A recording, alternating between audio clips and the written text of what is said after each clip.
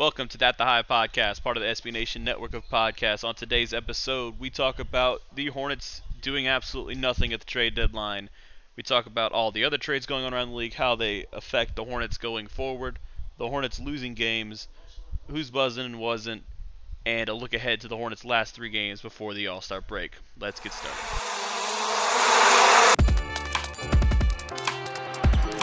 Here's Morning, the shot. Deep three. Terry Rozier. It's over. Here comes Martin. 2 minutes to play first half. PJ.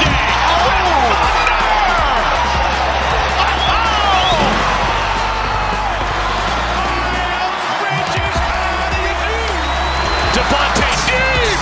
Oh my goodness. I don't believe it. 30-footer to the ground. Just stop it already. What's up, guys? Welcome to the At the Hive podcast. It's trade deadline day special. As always, it's Jonathan, and I'm joined by Zach. Zach, I know you're doing great today, right? Ahoy, Jonathan. I'm on Ahoy. a boat going down 77 with the water that's coming down. It's been raining all day. Yeah, it was like a hurricane rolled through here out of nowhere. In the Charlotte area, for those of you, probably most of you are in the Charlotte area. So yeah, Tornadoes, too. A couple yeah. small tornadoes. I saw.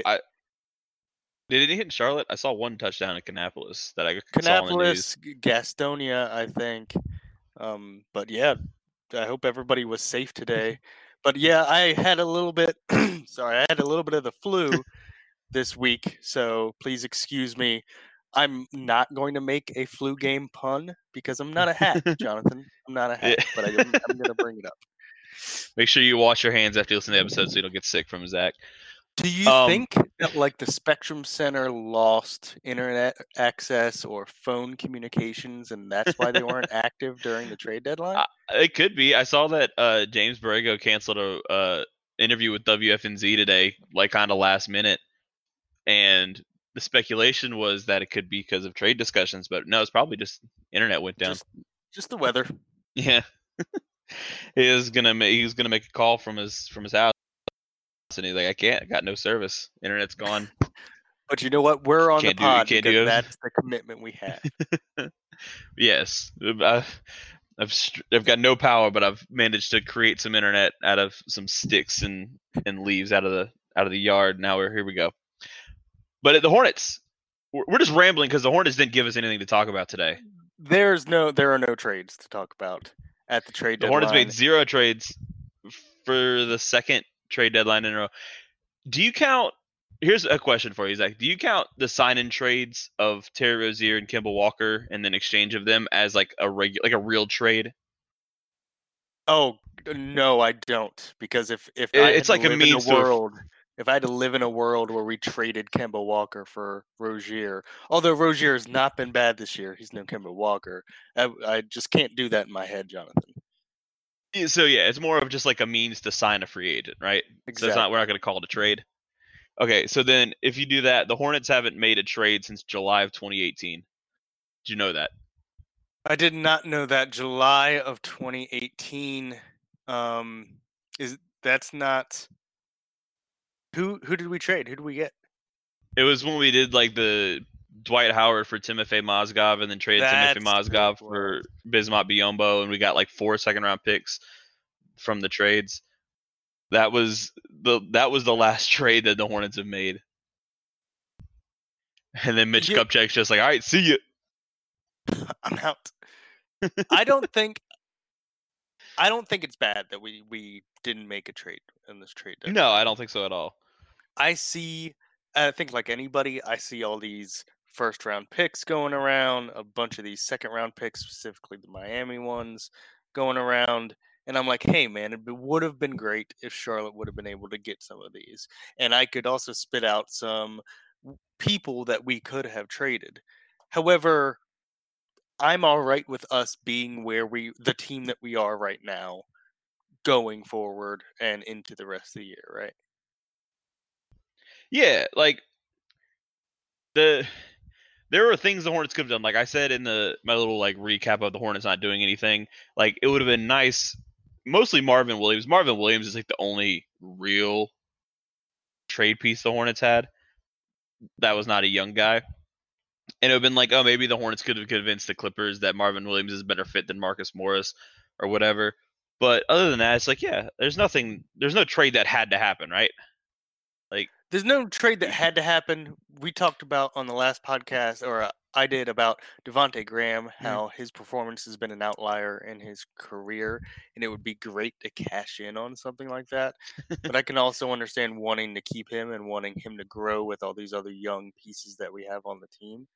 So I get that too. I could balk at not trading him, but yeah, even the Marvin Williams thing, most likely he's paid too much really to be any strong trade piece. And honestly, Jonathan, we might see him get bought out later on in the season.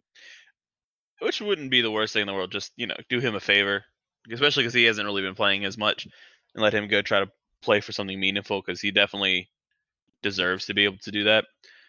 But what I think the big reason for the inactivity today was Mitch Kupchak, and this is what I hope is the reason for it. I hope it wasn't just him, deciding to take the day off and forgetting it was the trade deadline. Was the Hornets will have about $50 million come off the books with Kid-Gilchrist, Biyombo, and Marvin Williams salaries, and I think he really values the $30 million in cap space the Hornets are going to have with all those contracts gone, because you can do a lot with that. Not to sign people. That's the big, and I want to talk about something on this line later. The Hornets are not clearing cap space to sign people, in the sense that they're not going to go out and use $30 million to sign somebody to like a 3-year, $90 million contract. Like a one-person just because contract. Yeah. It's not to use that space to sign a player to make the team better. At least I hope not. And I don't think they will. Use that cap space like what the Pacers did by giving the Suns. The Suns just gave the Pacers TJ Warren and gave them a pick just so they could get rid of him. The Warriors gave the Grizzlies Andre Iguodala and a first-round pick just so that they could have space for D'Angelo Russell. That's how you use space to create draft capital. What you're saying? You create draft capital with it. Yeah. Either through that method of teams saying, "Hey, we need space for this in other trade. Can you just take away this big money player from us so we can do it?" Or you do. I think the Suns did this a couple of years ago. The Knicks basically just did with Marcus Morris. You sign a useful player to a 1-year overpriced deal, like $10 or $15 million, but it's just 1 year. And then when a contender needs that player, you see if you can flip him to that contender at the trade deadline. As the season goes on, and if you can't, they come off the books and you have like $60 million in cap space next summer. That's the plan. If there are pieces for us to sign, I think Graham's got 1 more year on his deal. Yeah, 1 more year at like $1.5 million. Right. So you can talk extension if you want to with that cap space. Mm-hmm. There's just different things. You can be more flexible if you have the cap space, and if you made some kind of trade that took some of that cap space, that accounted for some of that cap space, I don't think it would have been worth it, at least with the people that were being talked about around this trade deadline that we would have been involved in. Yeah, I know, there's things like the Hornets could have gotten Andre Drummond, but why would the Hornets do that? He just makes. Gosh, I'm so happy that didn't happen. I like Andre Drummond. Andre Drummond is kind of a different type of player for a different type of NBA. Andre Drummond can be really helpful. It reminds me a little bit of when we had Big Al, in that he has those moves on him. He has a better outside shot than Big Al did, but Andre Drummond is a traditional center, and you're going to have to pay him, and it's going to be a lot of money, Yeah, if you trade for Andre Drummond, I don't think he doesn't move the needle very much. He's, especially as a center, like you said, a traditional center, he's not going to make a team much better by himself, because he needs more competent players around. A center of his mold has to be like a complementary player. He can't be a centerpiece. So all he's going to do is marginally make the Hornets better and impact their draft status negatively. And then if he opts out, you've just trade away an asset for a half a season rental in a season where you're like terrible anyway. So that doesn't help you at all. And if you opt in, you're now spending every single dollar of that cap space on Andre Drummond next summer, which doesn't seem like a good idea. No, not to me either. And so, like, it'll be interesting. All right, so the biggest deal that I think I saw, and it'd be interesting to see what you think the biggest deal was of the trade deadline, was the Warriors trade. I know you could think about the Rockets trade being the biggest deal because it had so many moving pieces, but the Warriors it was literally the biggest deal. Yes. Yeah, give D'Angelo Russell to the Minnesota Timberwolves for Andrew Wiggins when they're basically on the same contracts. And the Warriors got a top 3 protected first round pick for next year and a second round pick. And then if they don't get that top 3 pick next year, it becomes unprotected in 2022. And I thought to myself when that happened, I was like, man, if D'Angelo Russell, with what he's getting paid, had that type of value, how much does someone who has the 3-point making ability of a Devontae Graham and is just starting to become a team manager, a very decent point guard, what kind of value does that bring? Yeah, there's. I guess you could put so many different scenarios in there. The one thing you're forgetting in that is that, as far as I'm aware, Karl-Anthony Towns isn't good friends with Devontae Graham. Right. Yeah, it's the chemistry thing. I think the Timberwolves are so scared that Karl-Anthony Towns is getting fed up that they had we have to get his best friend no matter the cost. I don't know if D'Angelo Russell is actually his best friend, but I know they are friends and they've been wanting to play together. And they're like, we just have to get something here to make him happy. Even if we suck, at least he gets to be on a terrible team with his friend, and that'll keep him happy. But I think that trade was big for another reason that affects the Hornets, and that just is that's a team that's right around the Hornets in the standings that should be better the rest of the season. Yeah. And then I think the Drummond trade does that as well, even if I don't think he helps them a lot and is a really weird fit for the Cavs. And those people are competing for picks that we could get, closer to that number 1, number 2, number 3 pick in the draft. They get better, and we can continue to be the not great NBA team that we are right now. It's a bad team. Yeah. I'm not being negative. It's a bad team. They've won 3 out of the last 19. It's not great, Bob. It's not great. But Jonathan, we weren't active in the trade deadline. Why are they ruining the team? Why does this team not know what they're doing? Shouldn't they be helping bigger markets and by sending them Marvin Williams? They should not be generically acting as a stock, as a warehouse of useful players to be given to more important teams whenever they feel like it, as the Hornets so often seem to be. And I guess you want me to talk about what I vented about before the show, right? Yeah, I just want on a more local level. Yes, your point is valid that local media doesn't help the Charlotte Hornets. Yeah, so what I was saying to Zach before the show, and I'm not going to name specific names like I did to Zach before the show.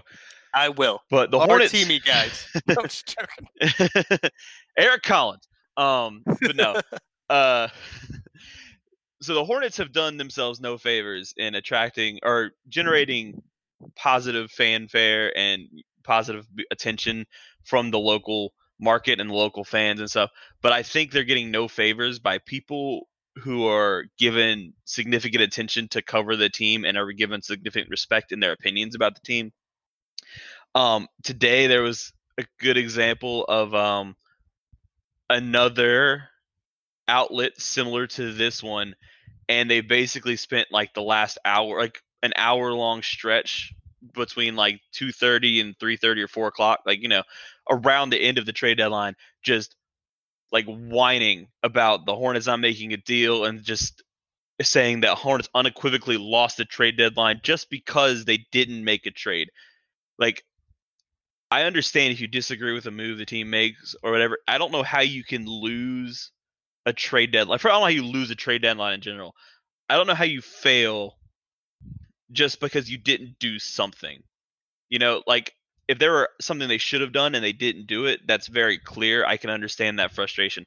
But just being like, I wanted them to make a trade because I'm bored and they didn't, so they're terrible. Like that doesn't help. And when you have and they didn't make a trade. And when you have thousands of people that follow you, and I don't know what the people that follow them think, but like thousands of people follow them as like a legit. When thousands of people follow these places as legitimate sources, that they have, or that they've done something, like they have a certain level of knowledge or expertise to suggest that they know what they're talking about more than the average fan, so their opinion should be taken with like extra weight, and you just use that platform to go like on uneducated fan rants because the team didn't do something you thought they should have done, even though you don't have anything that they should have done. It's very frustrating to me, and it doesn't help the Hornets when that stuff is out there just floating around the social media world, being like, here go the incompetent Hornets today, when, like I said, you could disagree with what they did today, but there is a legitimate good reason for them to not make moves. Yes, and I kind of have a problem with the generality of the statement as well. Look, I am the first one to talk about when they make boneheaded moves, and when they give contracts that are too big, and when the play on the court is bad. But specifically, who is bad? What moves should they make? I work at a bank, and I have employees, and every time I'm like, if you're coming with a problem, come with a solution. Give me a reason, give me a different way to go. And I don't mind it if you have a different opinion than what the head office does. I do mind it when what you're out to do is get retweets. What you're out to do is get followers, and you'll trash the team that you're covering in order to do that. And I'm not for it, and I know you didn't want to say it on wax about it, but I'm glad you did, because it's important. When Kemba Walker is deciding whether or not he's going to leave Charlotte, and an editorial comes out, and the major newspaper in the region saying that he should leave for his own good. It just doesn't help the team. It doesn't help the region. It doesn't help the city. And it upsets me too. It does. Yeah, I think as a responsibility is a general rule, like not a rule, but like I think you have a responsibility if you're going to cover a team. Not to say you can't have opinions. Opinions are important, and backing up your opinions with facts needs to be done more. But that's cool. But I think there needs to be space where you explain the reasoning behind what the team is doing. Like, there are different ways to do things. And so, like, the Hornets, like last summer, I thought the Hornets should have re-signed Kemba Walker. They didn't. I didn't like the move, but I can explain what I think they're thinking and why it's not wrong, quote unquote, for them to do what they did. Because it's an opinion, There's no right and wrong way to do things. And I think it's very irresponsible. But that's fine. But I think it's very irresponsible to frame things that way, just to be like, this is not what I would have made a massive mistake, which you can like, they have to be separated, because I've written things too where it's like, I think the Hornets should do this because of these reasons, but I also in certain situations think the Hornets, like I said, I think the Hornets should have tried, if they didn't, to move Marvin Williams, especially to the Clippers, because that was a pretty good haul that the Knicks got for it. But they didn't, and I understand that maybe that was not on the table, or there are reasons for them to not want to do that. And that is so, there's a balance. And the Hornets, by staying pat, like you've said before, Atlanta has gotten better. The Cavaliers have gotten better. The people who are competing for upper draft picks have gotten better, which means they're going to win more games, and we're going to continue to be the team that we are, which the end result is that the team is going to get better if we get better draft picks. Yeah, the team will be better in 2022 because of them not doing anything, because they didn't do anything rash in 2020. Like picking up like picking up an Andre Drummond. Who would have made us better is what I mean. Yeah, who would have made us better? Yeah, he would have made us better right this now. season. Yes, yeah. Which is not what you're looking. You're not trying to get 5 games better, Yeah, and then what we both kind of touched on, and I want to get more detail on before we take a break. So the Hornets currently sit 4.5 games ahead of the Warriors for the worst record in the NBA. They are a half game ahead of the Timberwolves and a game and a half ahead of the 2.5 games ahead of the Hawks, 3.5 games ahead of the Cavaliers. The Hawks should be significantly better. The Timberwolves should be significantly better. They should comfortably pass the Hornets by the end of the season. The Cavs should be a little better. I don't know how they play Andre Drummond with their current roster that already can't get big men involved because their guards don't know how to pass. But theoretically, they'll be better. And they have a chance to pass the Hornets, especially. Yeah, they just have to be, though. I don't, like you said, I don't know what's the starting lineup of that Cavs.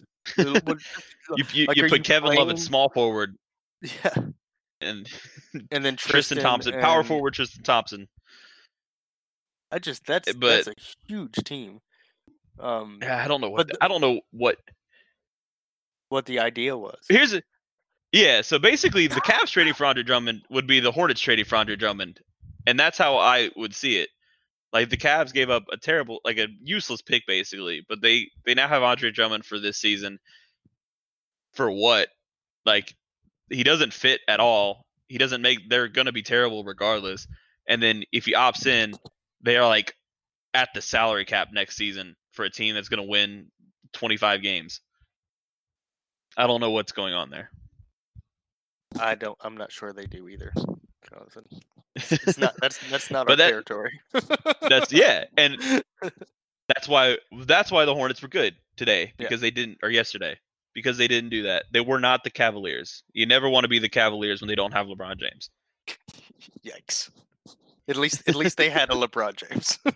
At least they had And LeBron James was not born near Cleveland. They're a very differently perceived franchise. Anyway, we'll come back with... Why didn't we pressure Michael Jordan to come back to North Carolina is all I'm saying when he was playing, you know? That was before the player empowerment era where players were allowed to basically pick whatever team they wanted to play for, whether they were under contract or not. Don't yell logic at me on the podcast in front of our listeners. Well, we're gonna take a break, and we'll wrap up the show with Buzzin' and Wasn't and a look ahead to...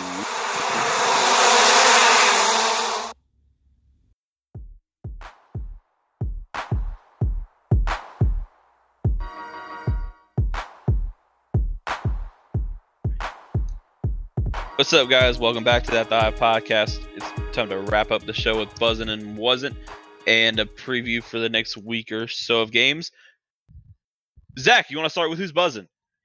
I would love to, Jonathan. So my buzzing is the upper management and coaching staff for sticking with the youth movement with these losses piling up. I'm sure it's frustrating for Borrego because NBA coaches want wins. They're born to want to win the game. But these newer, younger players have to have minutes, have to have experience, even when they're losing, and even when the defense is really bad, and it has to get better, and the rebounding isn't there, and it has to get better. These kids are putting up points. They are getting experience in these games, and the coaching staff and the upper management is allowing them to have those minutes. You're seeing DNPs for everybody from Biyombo to Batum. Obviously, MKG hasn't seen the light of day in a long time, but you're allowing people to make mistakes and hopefully allowing them to grow inside actually playing the game versus teams that relegate their young players to the bench. Clifford was notorious for not allowing young players to play, and that's not happening in the modern day Charlotte Hornets. Yeah, and then like another team, like it's like you said, I think it's very tempting when you're just losing and the players, like the young guys, are probably not doing what they're supposed to do very often.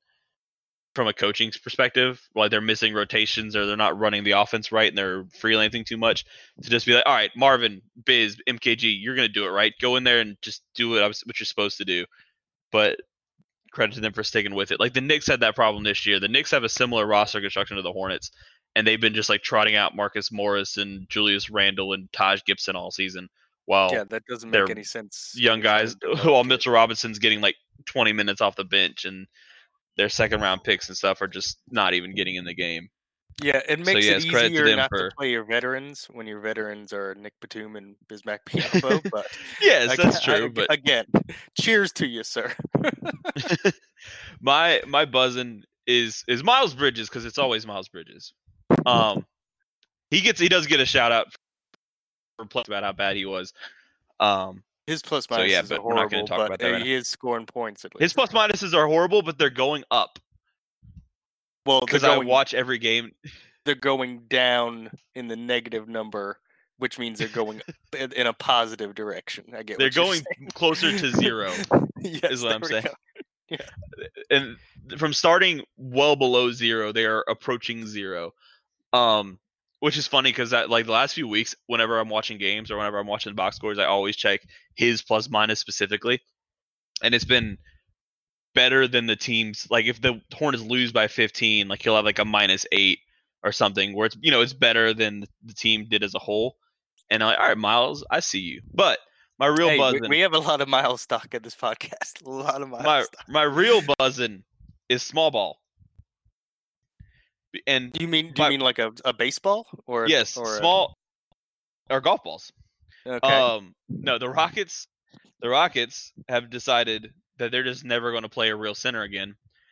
Going so far as to trade their center today or yesterday for no reason, or for no center in return. PJ Tucker, he's a burly boy. PJ Tucker's a burly man. He can play center just fine. They haven't lost since they stopped using a center. I mean, like they're 3-0 the last 3 games, and the last time they lost was when Clint Capella played. It was the last time Clint Capella played. I'm not saying it's it's Clint an ample fault, but it's a fact. Yeah, yes, it is. They are they're plus 4.4 points per 100 possession when PJ Tucker plays center. So it's actually worked over the course of, and that's in 1,200 minutes over the course of the season. So, and they're going to have PJ Tucker playing center. They'll probably have Robert Covington playing some center. I don't know. Thabo Sefolosha play some center. I don't. So whatever. Tell me how the Rockets' success in small ball translates to your buzzing for the Hornets. Well, it's just small ball in general, but it does tie to the Hornets in that the Hornets don't have a good center of the future, and that's been cause for concern for many. And I'm here to say, let's actually not be concerned, because apparently you can win with a 6'6" center should you choose to go that route, and you can play good offense around the 5-out style of play. I love it. I love this because it feeds back to not trading for Andre Drummond, not spending a bunch of money. Everything ties back to not trading for Andre Drummond. That's exactly right. Which brings me to my wasn't. Andre Drummond. And love it. And the Detroit Pistons. The Hornets got a lot of ire from both Hornets fans and national media outlets for not getting more in return for Kemba Walker. The Pistons, in case you forgot, Andre Drummond was all NBA third team in 2016. He was an all-star in 2018. So he's been good in the relatively recent past. The Pistons for Andre Drummond, league in rebounding. He might be the best. He's statistically like the best rebounder of all time, or very close to it. The Pistons, in return for Andre Drummond, received the worst of the Cavs 2 second-round picks in 2023, and that's it. Oh, good sir. I'm sure. Surely you just a Mr. John the Muppet Henson was in that trade as well. He was. And was he a former Rookie of the Year, Brandon Knight? He wasn't Rookie of the Year, but he was a good player at one point for the Pistons. He was traded for MCW, who was Rookie of the Year. That's right. Sorry. Yeah. That's random. He was the worst of the second-round picks. Yeah, so they own the Warriors' second-round picks. Our Warriors' second-round pick in 2023 whichever of those picks between theirs and Golden State's that comes later, that goes to Detroit. So like if the Warriors are still good in 2023, which they probably will be, if they're picking like 52nd, the Pistons will basically have gotten the 52nd pick in the 2023 draft for Andre Drummond. I call that a loss. Yeah, that's an L. That's a big time L. We were supposed to have wanted to give up a first round pick for him last year, and now they basically gave him away. So what a fall from grace there. It is crazy, and if we would have done that, I would have been livid. And if we would have done that, you being the optimist would have talked me off the bridge and been like, oh well, it's not a great deal. And then I would have been like, in the future, he would have been traded for a second round pick. I've never wanted the Hornets to go after Andre Drummond, so I'm on board with you, being happy that they didn't go after him. And it's just kind of further proof that sometimes the right move is making no move. Which is what we said the Hornets front office did by not being active during the trade deadline, which brings me to my wasn't candidate, which is the front office of the Charlotte Hornets. Look, I defend them with people who don't get specific about their judgments about them. I get that we didn't make ourselves incrementally better, which would worsen our chances in the draft. However, there were people that could have been traded. We've already named them, specifically Marvin Williams, and specifically to me, the person who is playing out of his mind right now, Devontae Graham, who, like, this is an aberration, guys. He's going to regress to the mean in some way, shape, or form. It doesn't mean I don't root for the guy. I love watching him play basketball, but I don't think this is the real Devontae Graham. How do you not take this little, like, piece of gold, flecks of gold that you found, and try to turn it into a big nugget of draft capital? I can't believe that they weren't even there wasn't even rumors around it. There was rumors about the Knicks wanting Malik Monk, which I knew was never going to happen. And then I heard something about MKG being a candidate for a small trade, maybe to the Rockets, to help with the trades that they were going to do, and that never happened. I would like to know the thinking behind being not in the trade deadline at all. And I have a feeling that we tried to be in this trade deadline and couldn't make it work. Not that it was a judgment call, just that they tried to do it and they couldn't make it work. And that's why they're my wasn't candidate. However, I defended them earlier in the podcast because that's how we run this show. Yes, you got to see both sides. And 100%. So now that all the dust is settled and a bunch of players are on new teams, the Hornets, they still have to play basketball. Yes, they do. They have. I heard. There are 3 games left before the All-Star break. Saturday they host the Mavericks, who do not have Luka. He's out for a few more games. Yeah, he might just not play until the All-Star break because of a sprained ankle. And then they go to the Andre Drummond-less Detroit Pistons, and then to the now Andrew Wiggins-less Minnesota Timberwolves. So lots of new faces the Hornets will be seeing. Lots of teams. Looking at this, yes, lots of less teams. Looking at this, what do you see any wins? First, I'll ask you. I mean, no. I think can you predict a win when the Hornets are 3-16 in their last 19 games? Is it responsible to predict a win? Yeah, I do think it's irresponsible to, and I am not in the mood. I don't know if it's because I'm recovering from the flu, because it's a tsunami outside, but it doesn't look like we're winning a game anytime soon. And even without, I think that Detroit is our closest chance to a win, and I think they get better without Andre Drummond. I think Detroit is also. I also think they're the best chance at a win, just because I think the Hornets are completely in their head. Yeah. Get that season sweep over the Pistons, just so you can say you did, and the Pistons can look back at this season and be like, remember when the 2020 or the 2019-2020 season when everything fell apart. We lost Andre Drummond for nothing, and we got swept by the Hornets. They're gonna look back Like, at this season and think that exactly. Let's do it. That's our W. That's what right I'm rooting there. for. That's our finals right there. And then Minnesota hasn't won in like a million years. They haven't won. Here's a fun fact for you. The Minnesota Timberwolves have not won with Karl-Anthony Towns in the lineup since Thanksgiving. I heard that from a basketball show, and what do you think that means to you? Does that mean that Karl-Anthony Towns obviously isn't a negative on your team?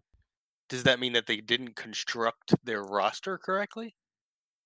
They've really tried to create something around him. Yeah, I don't really. It's hard to say. I don't know why. I think part of it's just bad luck. Because it's not like they were good when he was out. You know, it's not like, I mean, they were better than they were, but like it's not like they were like blowing the league away. They just happened to win a few games. They won 5. They were like 5-10 or something without him. Karl-Anthony Towns is overrated. I'm just gonna say that right now. Cat's overrated. I think I would love to actually put a list together for you because I don't like to say stuff off the cuff like this. But if I was starting a team, I mean, maybe he's in the 40s of the first pick for me.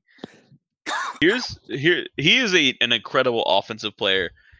Here's the Karl-Anthony Towns stat for you, and now I have to log in. Karl-Anthony Towns. So I've used cleaning the glass on here before. I use it all the time because they have great stats and great. Yeah, you love it. Yeah. Karl-Anthony Towns is in the 100th percentile in his on-off offensive rating, like how much better the Timberwolves are offensively with him on the court as opposed to with off the court. He's in the 100th percentile, so like best in the league. Defensively, he is in the 1st percentile in on-off rating. So he gives away what he gets. He gives away what he gives to the team. He's a net positive. He's a net positive overall, but I don't know if I've ever seen a player that is statistically this season the best offensive player in terms of how much they help their team get better, and while simultaneously being like also the worst defensive player. Like that's such a massive dichotomy between offense and defense, which is this Cat. That's why you're not an all-star. Bradley Beal. That's why you're not an all-star, because you guys aren't playing defense. Stop whining. I love it.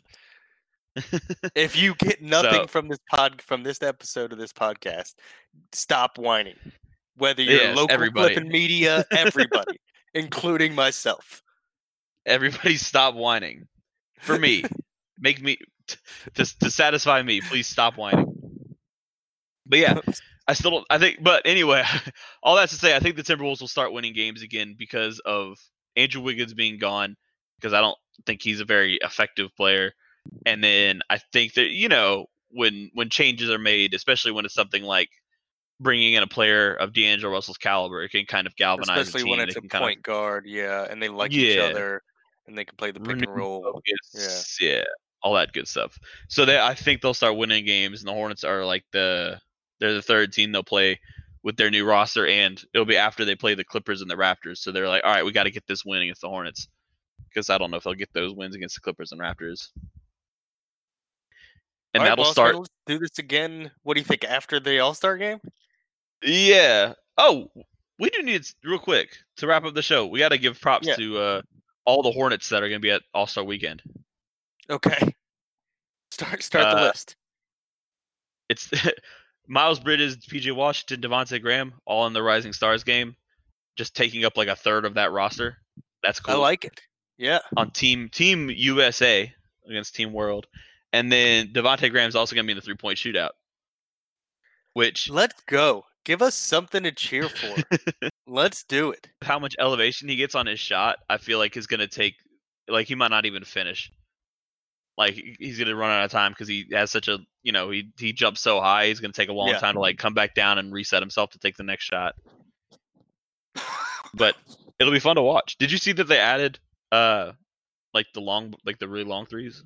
Yeah, well, I saw. I don't know what the details are. I saw that they added but they're shooting from the corners.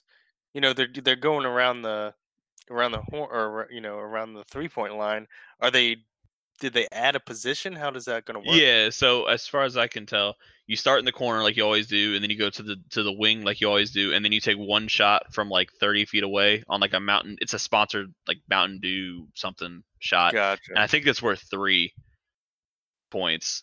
It's worth more than a money ball, and then you go down to the top of the key, and then you go back out for another deep shot, and then you finish as normal. Huh. Then they added That's 10 fun, seconds to man. the I timer love to it. give you that time. I do too. It'll be fun. I appreciate all the changes they made to try to make things exciting, like the first team, the kind of modified Elam ending to the end of the All-Star game and all that stuff. Yeah, for sure. Especially when it's a tribute to Kobe too.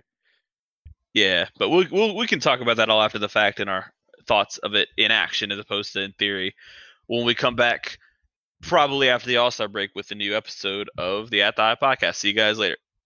Peace out, Kobe.